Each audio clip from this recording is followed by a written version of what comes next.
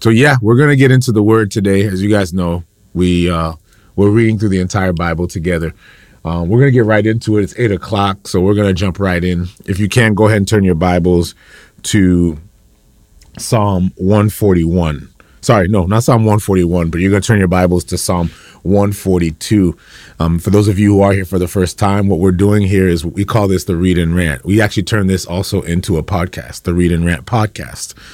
And what we do is we spend every weekday morning in the reading of the Word. We're going to be reading through the entire Bible. We've been reading now from Genesis, and now we're in the book of Psalms. And today we get to finish the book of Psalms. I'm excited about that. We've gone through a big chunk now of the Old Testament. And for those of you who have been reading it, my prayer, even as we read together, is that you would see the scriptures in its total view, in the total perspective, with a wide lens, to see the scriptures with a wide lens, and to see how all of it comes together, to see how it's all pieced together. It's not, I'm not here to make anyone experts on the scripture, but I'm here for you to be exposed to the totality of the scripture, because when you are exposed to the totality of the scripture, then you're able to read portions and pieces of the scripture in light of the totality of the scripture. You cannot really interpret any scripture well until you're actually reading it on the backdrop, on the totality of the historical narrative, the biblical history, the biblical story. And so we are here and we're going to engage in the word. I want to encourage you right now to go ahead and turn your Bibles to Psalm 142. I want to take this moment as well to thank my patrons. Thank you guys for your support. Thank you for being a part of what we're doing here, part of this movement. I can't wait. I got some amazing announcements to make, and I can't wait to share it with you all soon. But you guys are fam, and I thank you so much for all that you do. And if you're interested in ever supporting what we're doing here, just click the link in the profile, click the link in the bio. You can also go to patreon.com/Isaac Frere. But let's get right to it. Psalms 142, and it says this. Before we even read, we're going to spend time in prayer. And what I want you to pray about as we read this is I want you to ask 3 questions. Even as you're reading, I want you to prayerfully read. And we're going to ask 3 questions because we can't really study through all of this. There's a lot of scripture that we're going to be reading through. But I want to expose you to large swaths of text. But as you're reading through it, I want you to allow the Lord to speak into your heart, to talk to you, to converse with you, and to address these 3 things that I want you to attune your spirit to, your soul to, your mind to. And it's, God, what are you revealing concerning yourself? That's the first question. Second question is, God, what are you revealing concerning people? And the third question you're going to ask is, God, what are you revealing concerning me?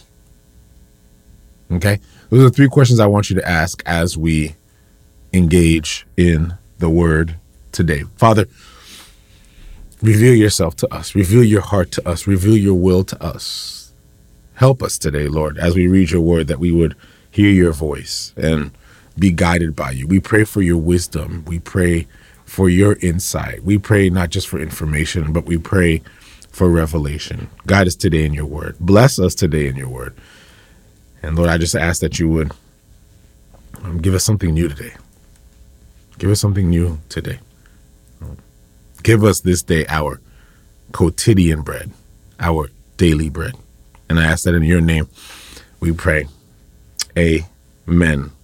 Psalm 142, verse 1. Read along with me. And it says this: I cry out to the Lord with my voice. With my voice to the Lord, I make my supplication. I pour out my complaint before him. I declare before him my trouble. When my spirit was overwhelmed within me, then you knew my path. In the way which I walk, they have secretly set a snare for me. Look on my right hand and see, for there is no one who acknowledges me. Refuge has failed me. No one cares for my soul. I cried out to you, O Lord, and said, you are my refuge, my portion in the land of the living. Attend to my cry, for I am brought very low. Deliver me from my persecutors, for they are stronger than I. Bring my soul out of prison, that I may praise your name. The righteous shall surround me, for you deal bountifully with me. Psalm 143. Hear my prayer, O Lord. Give ear to my supplications. In your faithfulness answer me, and in your righteousness. Do not enter into judgment with your servant. For in your sight no one living is righteous. For the enemy has persecuted my soul. He has crushed my life to the ground. He has made me dwell in darkness, like those who have long been dead. Therefore, my spirit is overwhelmed within me. My heart within me is distressed. I remember the days of old. I meditate on all your works. I muse on the works of your hands. I spread out my hands to you. My soul longs for you like a thirsty land. Selah. Answer me speedily, O Lord. My spirit fails. Do not hide your face from me, lest I be like those who go down to the pit. Cause me to hear your loving kindness in the morning, for in you do I trust. Cause me to know the way in which I should walk, for I lift up my soul to you. Deliver me, O Lord, from my enemies. In you I take shelter. Teach me to do your will, for you are my God. Your spirit is good. Lead me in the land of righteousness. Revive me, O Lord, for your name's sake. For your righteousness' sake. Bring my soul out of trouble. In your mercy, cut off my enemies and destroy all who afflict my soul, for I am your servant.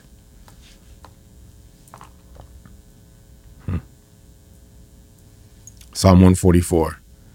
Blessed be the Lord my rock, who trains my hands for war and my fingers for battle. My loving kindness and my fortress, my high tower, my deliverer, my shield, and the one whom I take refuge, who subdues my people under me. Lord, what is man that you would take knowledge of him, or the son of man that you are mindful of him? Man is like a breath. His days are like a passing shadow. Bow down your heavens, O Lord, and come down. Touch the mountains, and they shall smoke. Flash forth lightning and scatter them. Shoot out your arrows and destroy them. Stretch out your hand from above. Rescue me and deliver me out of great waters, from the land of foreigners, whose mouth speaks lying words and whose right hand is the right hand of falsehood. I will sing a new song to you, O Lord. On a harp of 10 strings, I will sing praises to you. The one who gives salvation to kings, who delivers David his servant from the deadly sword. Rescue me and deliver me from the hand of foreigners, whose mouth speaks lying words and whose right hand is at the right hand of falsehood, that your sons may be as plants grown up in their youth, that our daughters may be as pillars, sculptured in a palace style, that our barns may be full, supplying all places of produce, that our sheep may bring forth thousands and 10,000s in our fields, that our oxen may be well laden, that there be no breaking in or going out, that there be no outcry in our streets. Happy are the people who are in such state. Happy are the people whose God is the Lord. Psalm 145. I will extol you, my God, O King. I will bless your name forever. Every day I will bless you. I will praise your name forever and ever. Great is the Lord, and greatly to be praised, and his greatness is unsearchable. One generation shall praise your works to another, and shall declare your mighty acts. I will meditate on the glorious splendor of your majesty and on your wondrous works. Men shall speak of the might of your awesome acts, and I will declare your greatness. They shall utter the memory of your great goodness, and shall sing of your righteousness. The Lord is gracious and full of compassion, slow to anger and great in mercy. The Lord is good to all, and his tender mercies are over all his works. All your works shall praise you, O Lord, and your saints shall bless you. They shall speak of the glory of your kingdom and talk of your power, to make known to the sons of men his mighty acts and the glorious majesty of his kingdom. Your kingdom is an everlasting kingdom. Your dominion endures throughout all generations. The Lord upholds all who fall and raises up all who are bowed down. The eyes of all look expectantly to you, and you give them food in due season. You open your hand and satisfy the desire of every living thing. Every living thing. The Lord is righteous in all his ways, gracious in all his works. The Lord is near to all who call upon him. To all who call upon him in truth, he will fulfill the desire of those who fear him. He will also hear their cry and save them. The Lord preserves all who love him, but all the wicked he will destroy. My mouth shall speak the praise of the Lord, and all my flesh shall bless his holy name forever and ever. Psalm 146. Praise the Lord. Praise the Lord, O my soul. While I live, I will praise the Lord. I will sing praises to God while I have my being. Do not put your trust in princes, nor in a son of man, in whom there is no help. His spirit departs, he returns to his earth. In that very day, his plans perish.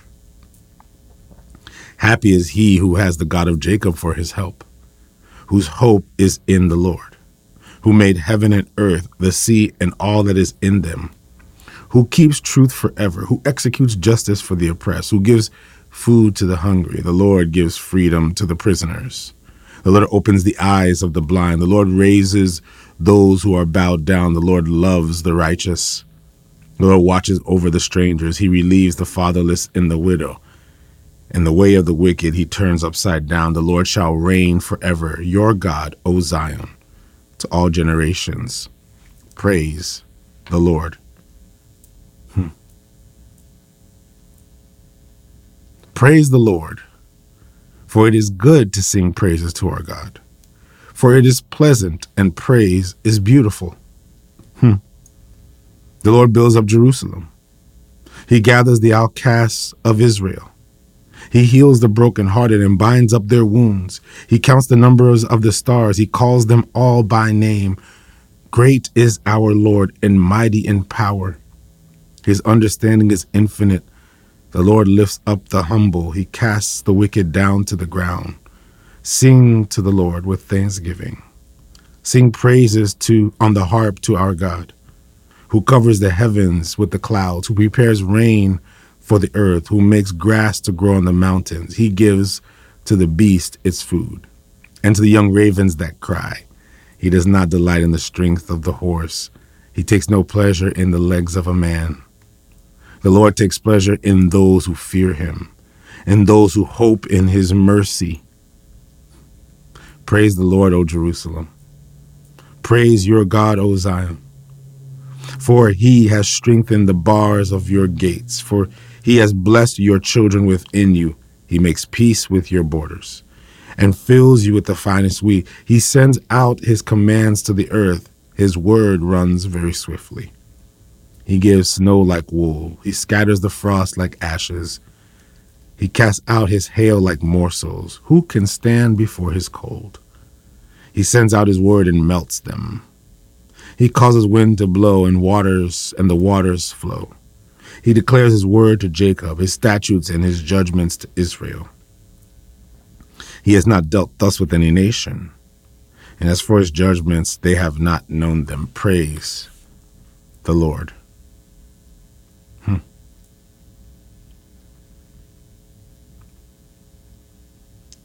Psalm 148. Praise the Lord. Praise the Lord from the heavens. Praise him in the heights. Praise him, all his angels. Praise him, all his hosts. Praise him, sun and moon.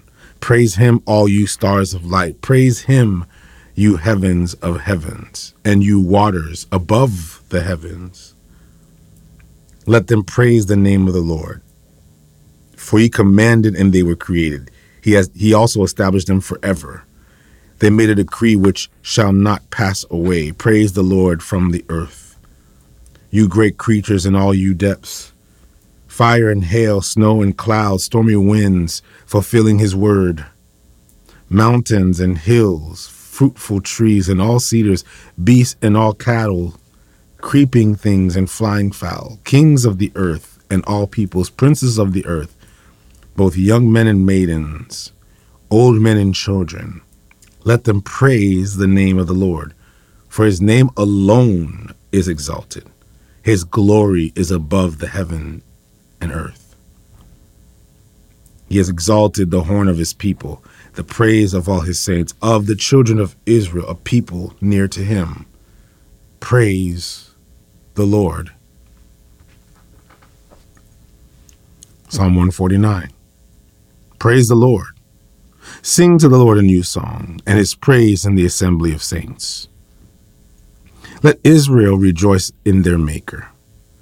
Let the children of Zion be joyful in their King. Let them praise his name with a dance. Let them sing praises to him with the timbrel and the harp. For the Lord takes pleasure in his people. He will beautify the humble with salvation. Let the saints be joyful in glory. Let them sing aloud in their beds. Let the high places of the Lord be in their mouth, and a two-edged sword in their hand. To execute vengeance on the nations and punishments on the peoples. Bind their kings with chains and their nobles with fetters of iron, to execute on them the written judgment. This honor have all his saints. Praise the Lord. Psalm 150. Praise the Lord. Praise God in his sanctuary. Praise him in his mighty firmament. Praise him for his mighty acts. Praise him according to his excellent greatness. Praise him with the sound of trumpet. Praise him with the lute and harp. Praise him with the timbrel and dance. Praise him with the string instruments and flutes. Praise him with loud cymbals. Praise him with the clashing cymbals. Let everything that hath breath praise the Lord.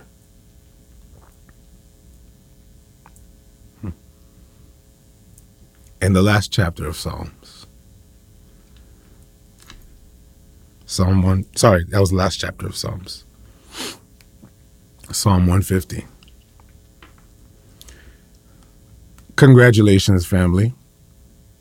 If you have been with us for the last month, this is probably, I don't think we've had a book that we spent this much time on, which is the book of Psalms. But we've been reading from Genesis to Exodus to Leviticus to Numbers to Deuteronomy all the way to the book of Psalms. And if you were here earlier, you would, or even before that, you would have read through the entire New Testament from Matthew to Revelation. And now we're reading through the Old Testament, and it's a beautiful thing. The book of Psalms it's a big book. It's a large book. And yes, you may have felt like that you took a lot of time in this book, but that's okay. And the reason why is because, well, again, there was 150 chapters in this book. Some chapters are shorter than others. Some are like Psalm 119. Others are like Psalm 118. But you read through it. And so congratulations. I want to say that. So whoop, whoop, whoop, whoop, whoop. You did it. This is my desire for you. My desire for you is for you to actually read the whole thing. You know, even if you missed the rant, like some of you now, you may have read this and now you're saying, okay, I read, now I got to get to work. Get to work. Do what you got to do. You don't need to sit and listen to me rant. That's why I call it a rant. I set the bar real low for our time together when we're ranting on the text. Or when I'm ranting on the text, and you guys get to see what my process is, at least as I come before the Lord as his son. But I really want you guys just to focus on spending time reading the word. That's really what I want you to do, because when you expose yourself to the word, not only are you getting the whole story and the big picture, but now you get a sense of what God is doing, who God is, and what God has already done, and what we can anticipate in consequence to what God has already done. I hope that when you spend your time in reading this, that your view of God is changing. And I hope as you spend time in reading this, that not only is your view of God changing, but even your view of yourself is changing. I think sometimes we can look at the gospel and we can read it and we can speak it and we can, break down theologically, the doctrines of grace and the gospel. Or for some of us, we can, break down the message of the gospel. And for some of us, we can spend time just theologically decomposing who God is, and we can engage in all these discourses. But there's nothing better than actually reading the whole text and knowing who God is, not just from a cerebral perspective, but to know him in our hearts. I find that most people, right, who are wrestling with the thoughts and the ideas of who God is and what God has done, they're wrestling with it because they actually are trying to confine God to a set of beliefs, a set of ideas, and a set of thoughts, rather than realizing that this book was written to introduce you to the person of God, knowing who God is, receiving revelation about who God is, and how God is inviting us into his person through his word. You're not going to fully understand what Christ did and what Christ accomplished until you fully get a picture of what's happening here in this text. Notice that central to the story here is a people. And I'm just going to kind of give you a quick overview, and then I'll close you out with some thoughts because I got to get on the road in a few. And so because I have to get on the road in a few, I figured, I want to at least close out with the reading before I get on the road. But I want you guys to I want to be sure that you guys understand that this story is in the backdrop of in the backdrop of a story of a people. There's a consistent thread all the way through this. That as we've been reading the story of a people. Notice, central to the story here is the children of Israel. Central to the story is the children of Israel. The term that was given to them are the Israelites. Remember, Israel, whose name was Jacob, was the son of Isaac, who was the son of Abraham. Abram, whose name was changed to Abraham, when he received the promise that he would be the father of many nations. And in the fathering of nations, his family, his people, through him would come the righteousness and the justice of all of humanity. Through the promise that was given to him, through these people would come the restoration of the world. There were global implications to what God is doing with a people. There are cosmic implications for what God is doing with his people. And yet all of this was a consequence of God wanting to get into relationship back with his people. Okay?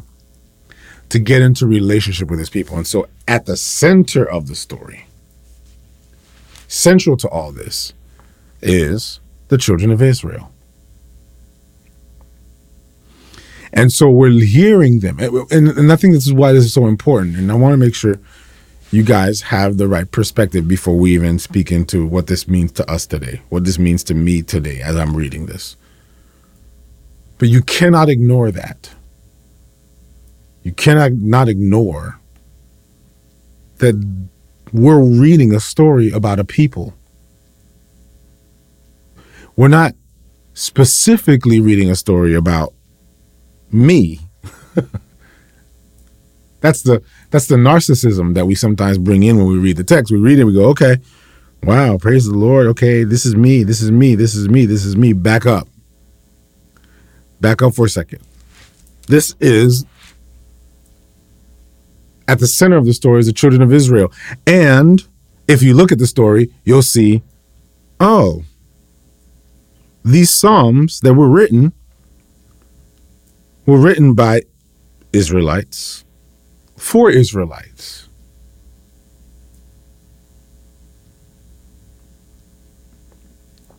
And so why is this important? I'm going to get to that in a minute, because I think it's important for you to understand the story first. We said this is like a mixtape. The Book of Psalms is a collection of 5 songs, and it begins with the emphasis of the Book of Psalms about the importance of the importance of the law, the importance of being obedient to the law. Blessed is the man who does not count. Sorry, my brain is all jumbled up. Who does not walk in the counsel of the wicked, nor stands in the way of sinners, nor sits in the seat of mockers, but his delight is in the law of the Lord. And on this law he meditates day and night. This law. So it opens up with how the law, the importance of the law. Not for us specifically, but the importance of the law specifically and particularly to the children of Israel. It was the children of Israel who sang these songs. It was the children of Israel who said this over and over again. The children of Israel followed the Mosaic law. The children of Israel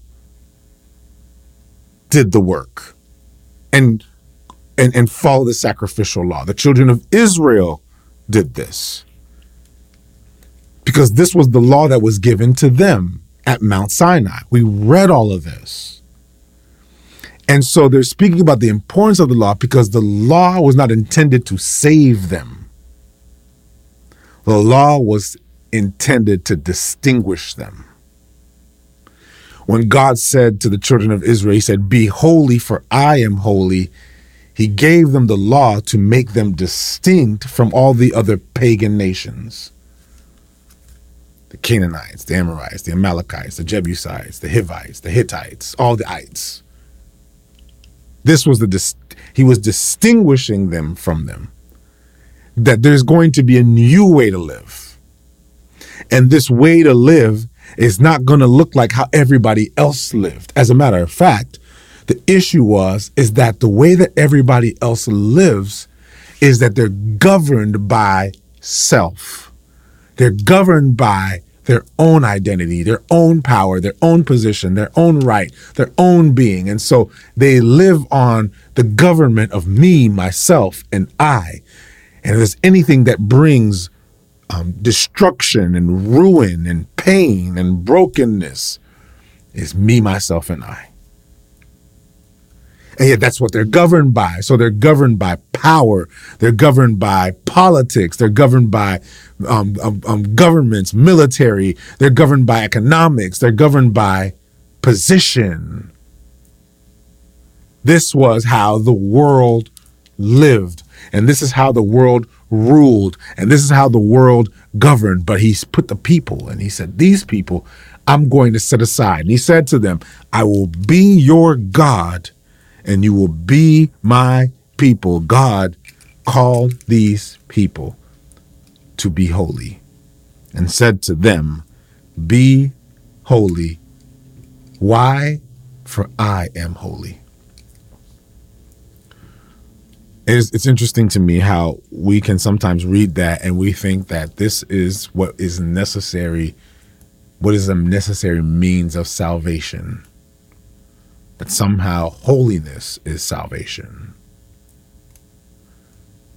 Sometimes we read it and we think, well, I need to be holy because being holy is what's going to get me into heaven. We'll read it and we'll think, well, it's holiness that's right. It's holiness that's necessary. I need to live a holy life in order to go to heaven. And then when we ask the question of, well, living a holy life, then what does that mean to live a holy life? Is it how I dress? Is it what I wear? Is it what I say? Do I follow the 10 commandments? Do I follow the law in the Bible? Do I do all of these things? And so we get caught up now in finding all the rules in the Bible that will make us holy, not realizing that holiness It's not about your ticket to heaven. Holiness is about distinctness. And holiness was about separation and to be distinct. Step out from among them and be ye separated. Why am I bringing all this up? I'm bringing all this up because they understood that it was their distinctness that God blessed. And God blessed them. And he blessed them for their distinctness. And he gave them access back into his presence. And here's what's interesting about it is, just a little side note, because I know some people, I hear some of the debates and all the arguments that are happening on the chat, and I don't have enough time to really go in and work with you guys on it. But here's the thing, right? We always talk about how we need to faithfully observe the law of God. Isn't that interesting? Where we're always talking about how you must, the Bible says to do this, the Bible says to do that. You must faithfully observe the law of God. To what end? Has anybody ever asked that question? Why?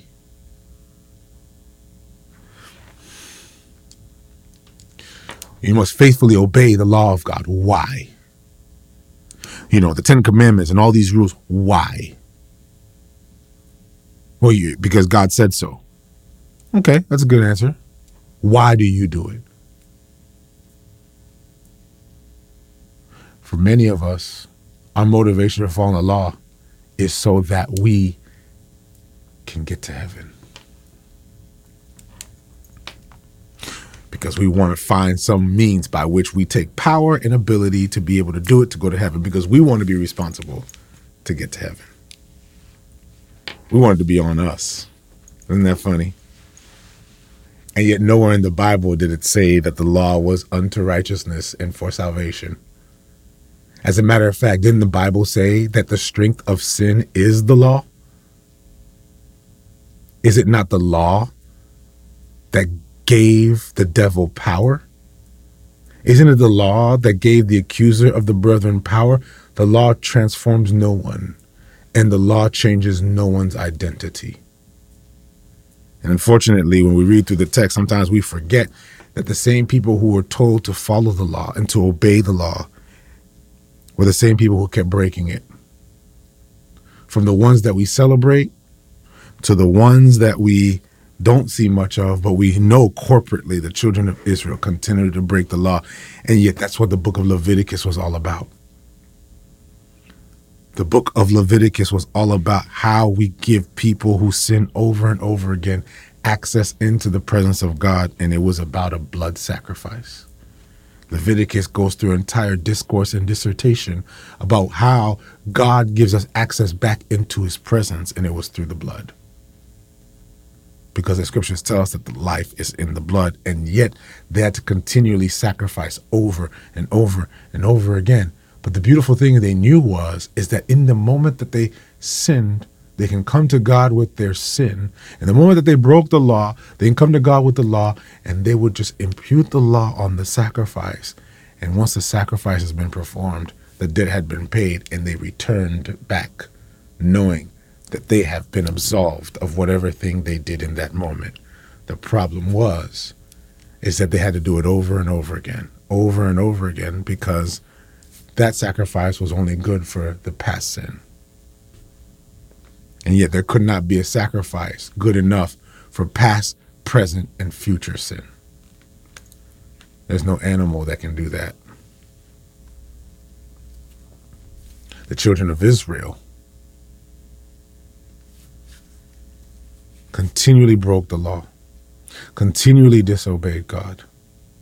And in the end, it was their continual sin. And in the end, it was their compromise that they lost their identity.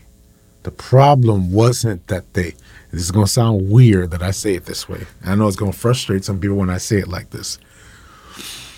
The problem wasn't that they sinned against God. God gave them a solution back into his presence if they sinned. It was the sacrifice. That wasn't the problem. The problem was they lost their identity because they continued to sin against God. And in losing their identity and losing their distinctness, the children of Israel now find themselves in captivity. scattered about the world.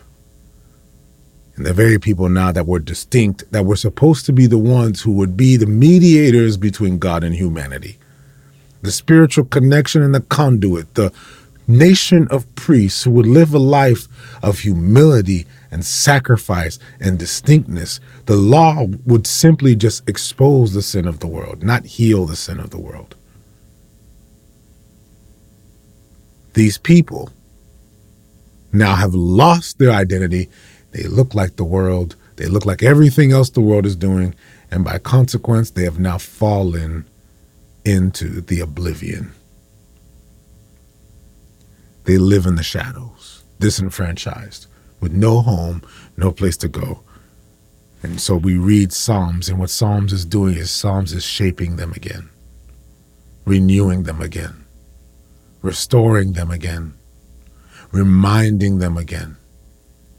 Blessed is the man who does not walk in the counsel of the wicked, nor stands in the way of sinners, nor sits in the seat of mockers, but his delight is in the law of the Lord, and on this law he meditates day and night. Meditate isn't just thinking about it. Meditating is living it out. And notice when we think about wickedness, often we think of wickedness as doing really, really bad things. When the scripture simply tells us that wickedness is any form of injustice, both passive and active. Any form of sin was wickedness. If you were okay with just seeing the homeless and seeing the hungry, and you never did anything about that, that was considered wickedness. Anything other than the righteousness of God was considered wickedness. And yet to sit in the counsel of the wicked is to sit in the counsel of the people who live on their own power, position, and identity. And what does that leave? That leaves war, pestilence, disease, brokenness. And not only did they become that, the book of Judges says tells us how they became just like them and even worse. Participating in everything institutionally broken. The kings couldn't help them because kings can't do it. But God still had his name on his people because God had a promise that he gave. Because his mission was for the world, but his mission was for the world through a people.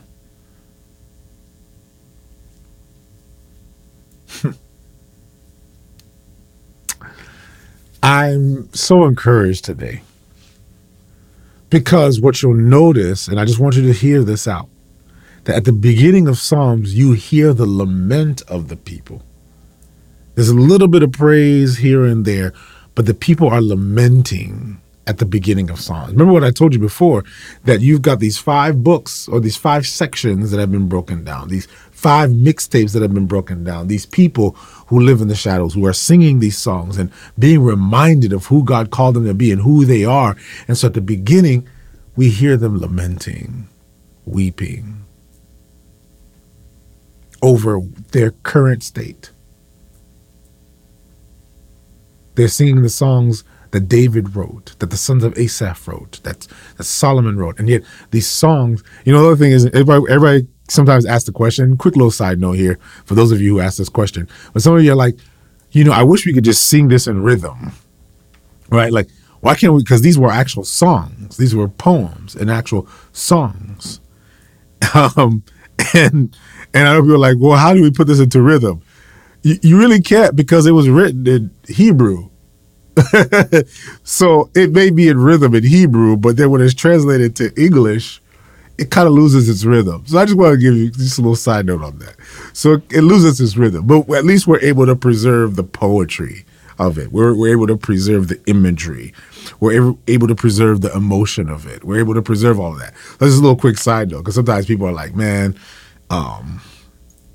let's make these into songs if it's in rhythm. Yeah, it's in rhythm in that language. It's not necessarily a rhythm in our language. Side note. Because I think you ask that question all the time. I'm like, well, yeah, they're songs. So where's the rhythm to the song? Well, maybe you forgot. They didn't speak English in those days and in that region. Like, a little conviction there. That's why this is not about you. And these Hebrew prayers were sung. Yes, they were. But be reminded, this ain't about you. This is facts. This is fact. Man, I love these comments. This is fact. Fred Hammond will make it a song. He will do it. All right. Yes, he will. And maybe it'd be fun to do some research on that. It'd be fun to do some research on how some of these songs were actually sung. Okay.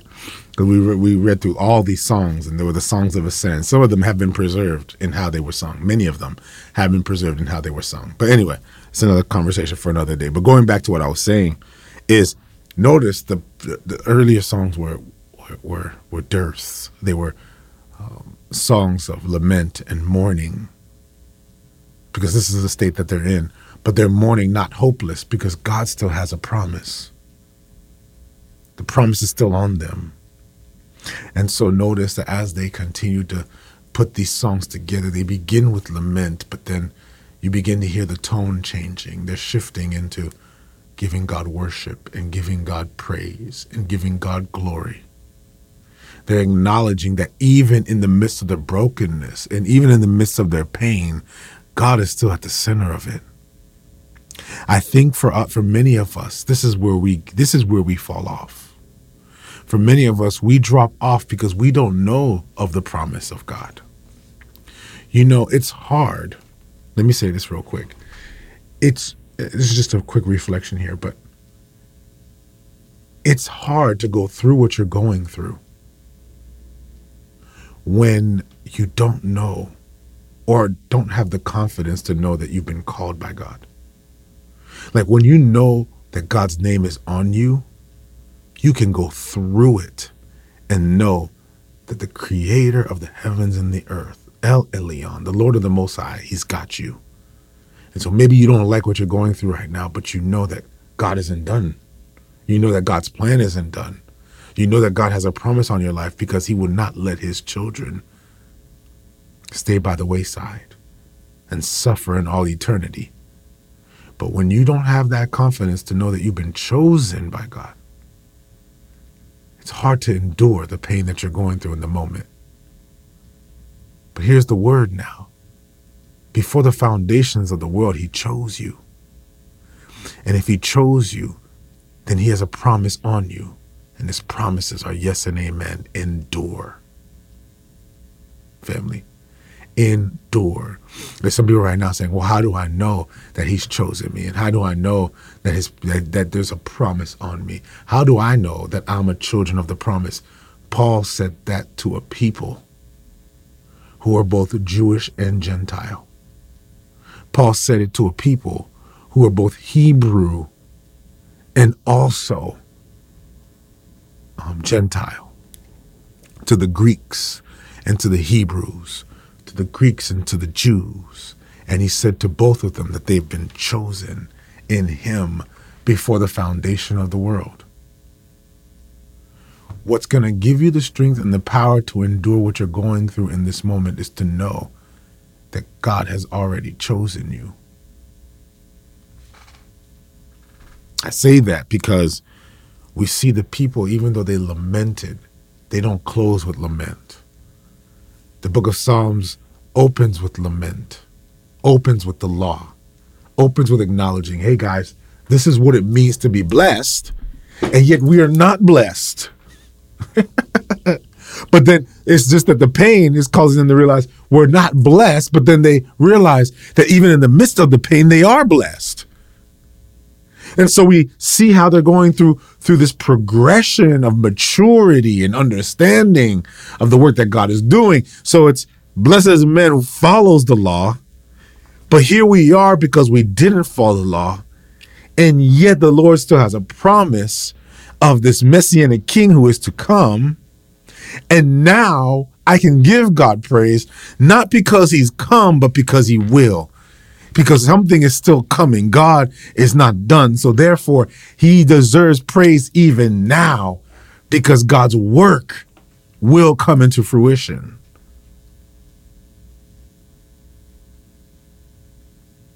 How do a people who are still in captivity, this is my question today, and then I'm done.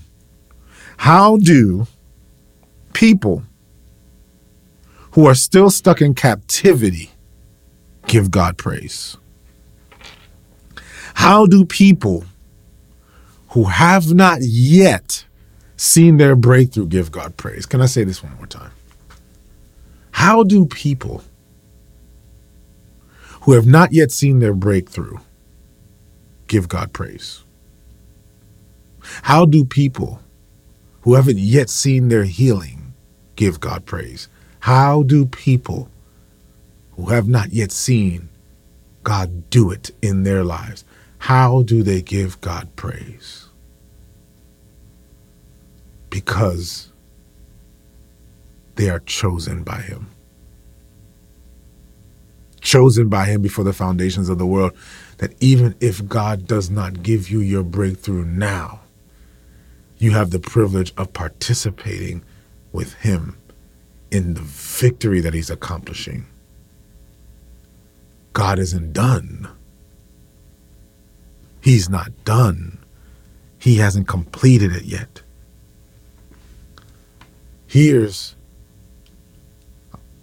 I'll take this one step further. When we say he's not done, people often think that's because God's going to heal me next week. God's going to give me my breakthrough next month. God's going to turn it around in 2 months. God's going to give it to. What if God doesn't? Ooh, here's a challenge. What if God doesn't do it? Will you still praise him? A lot of people will say no. I'm going to wait for my breakthrough. It's hard to give God praise if after a while you don't see your breakthrough, but is your praise conditional upon your breakthrough?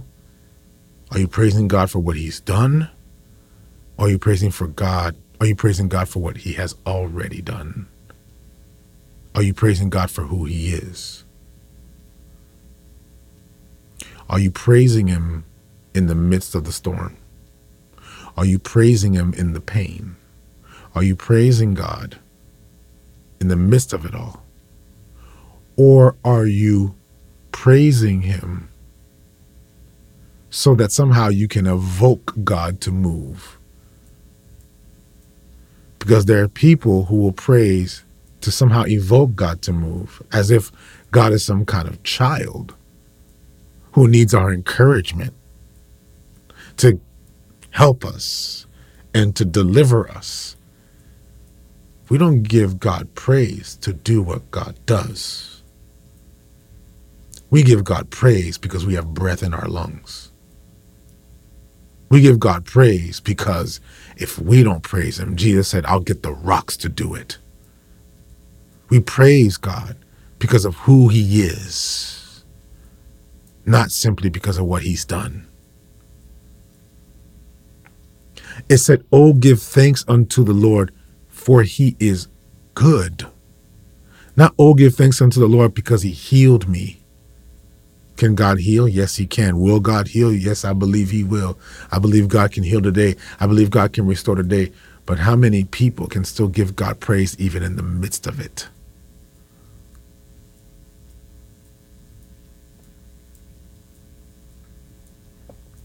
God is not your butler. He's not your slave.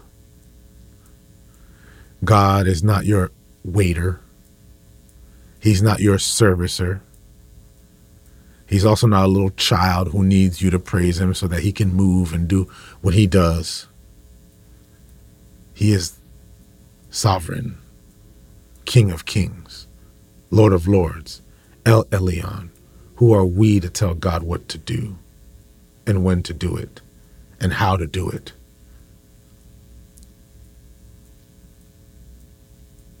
How about we just give God praise for who he is? How about we give God praise for what he's done? Because God has already done great things. He did it on the cross. And what he did on the cross was good enough for praise for the eternity. of our lives and the lives after us and the generation after us and the people after us. God deserves praise because of who he is.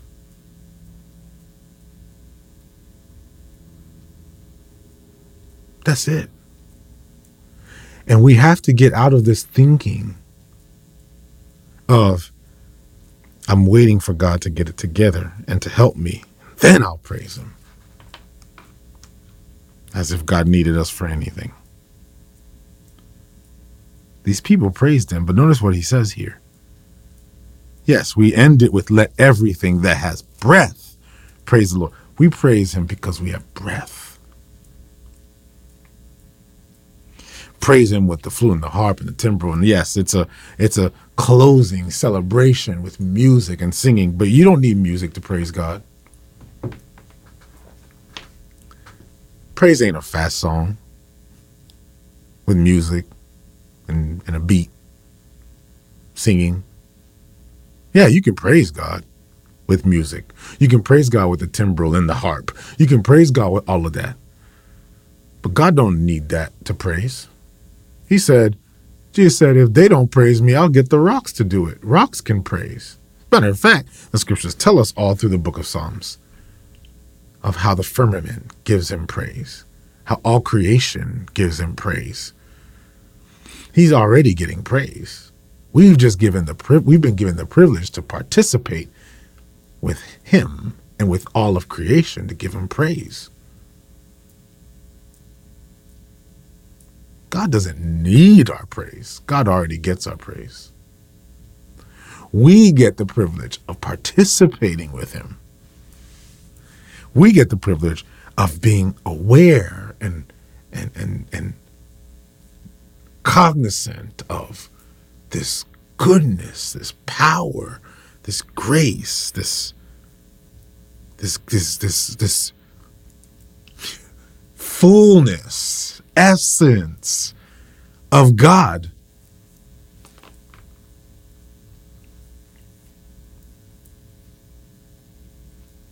Look at Psalm 148.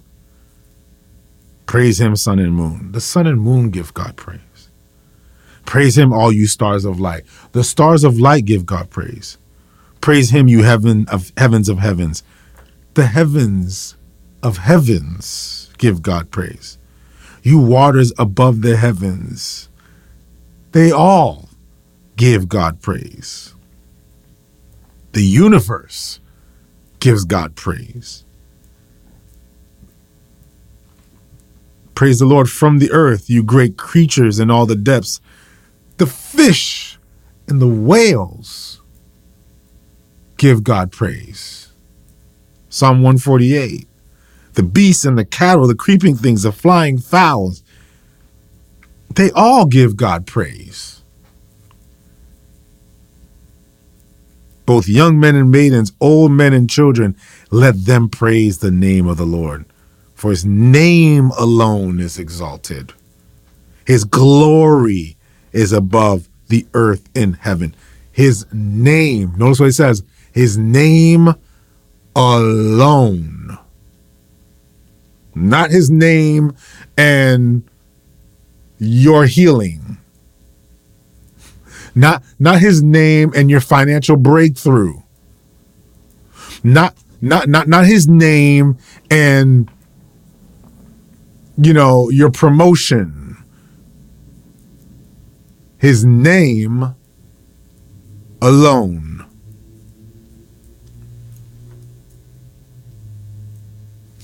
Alone.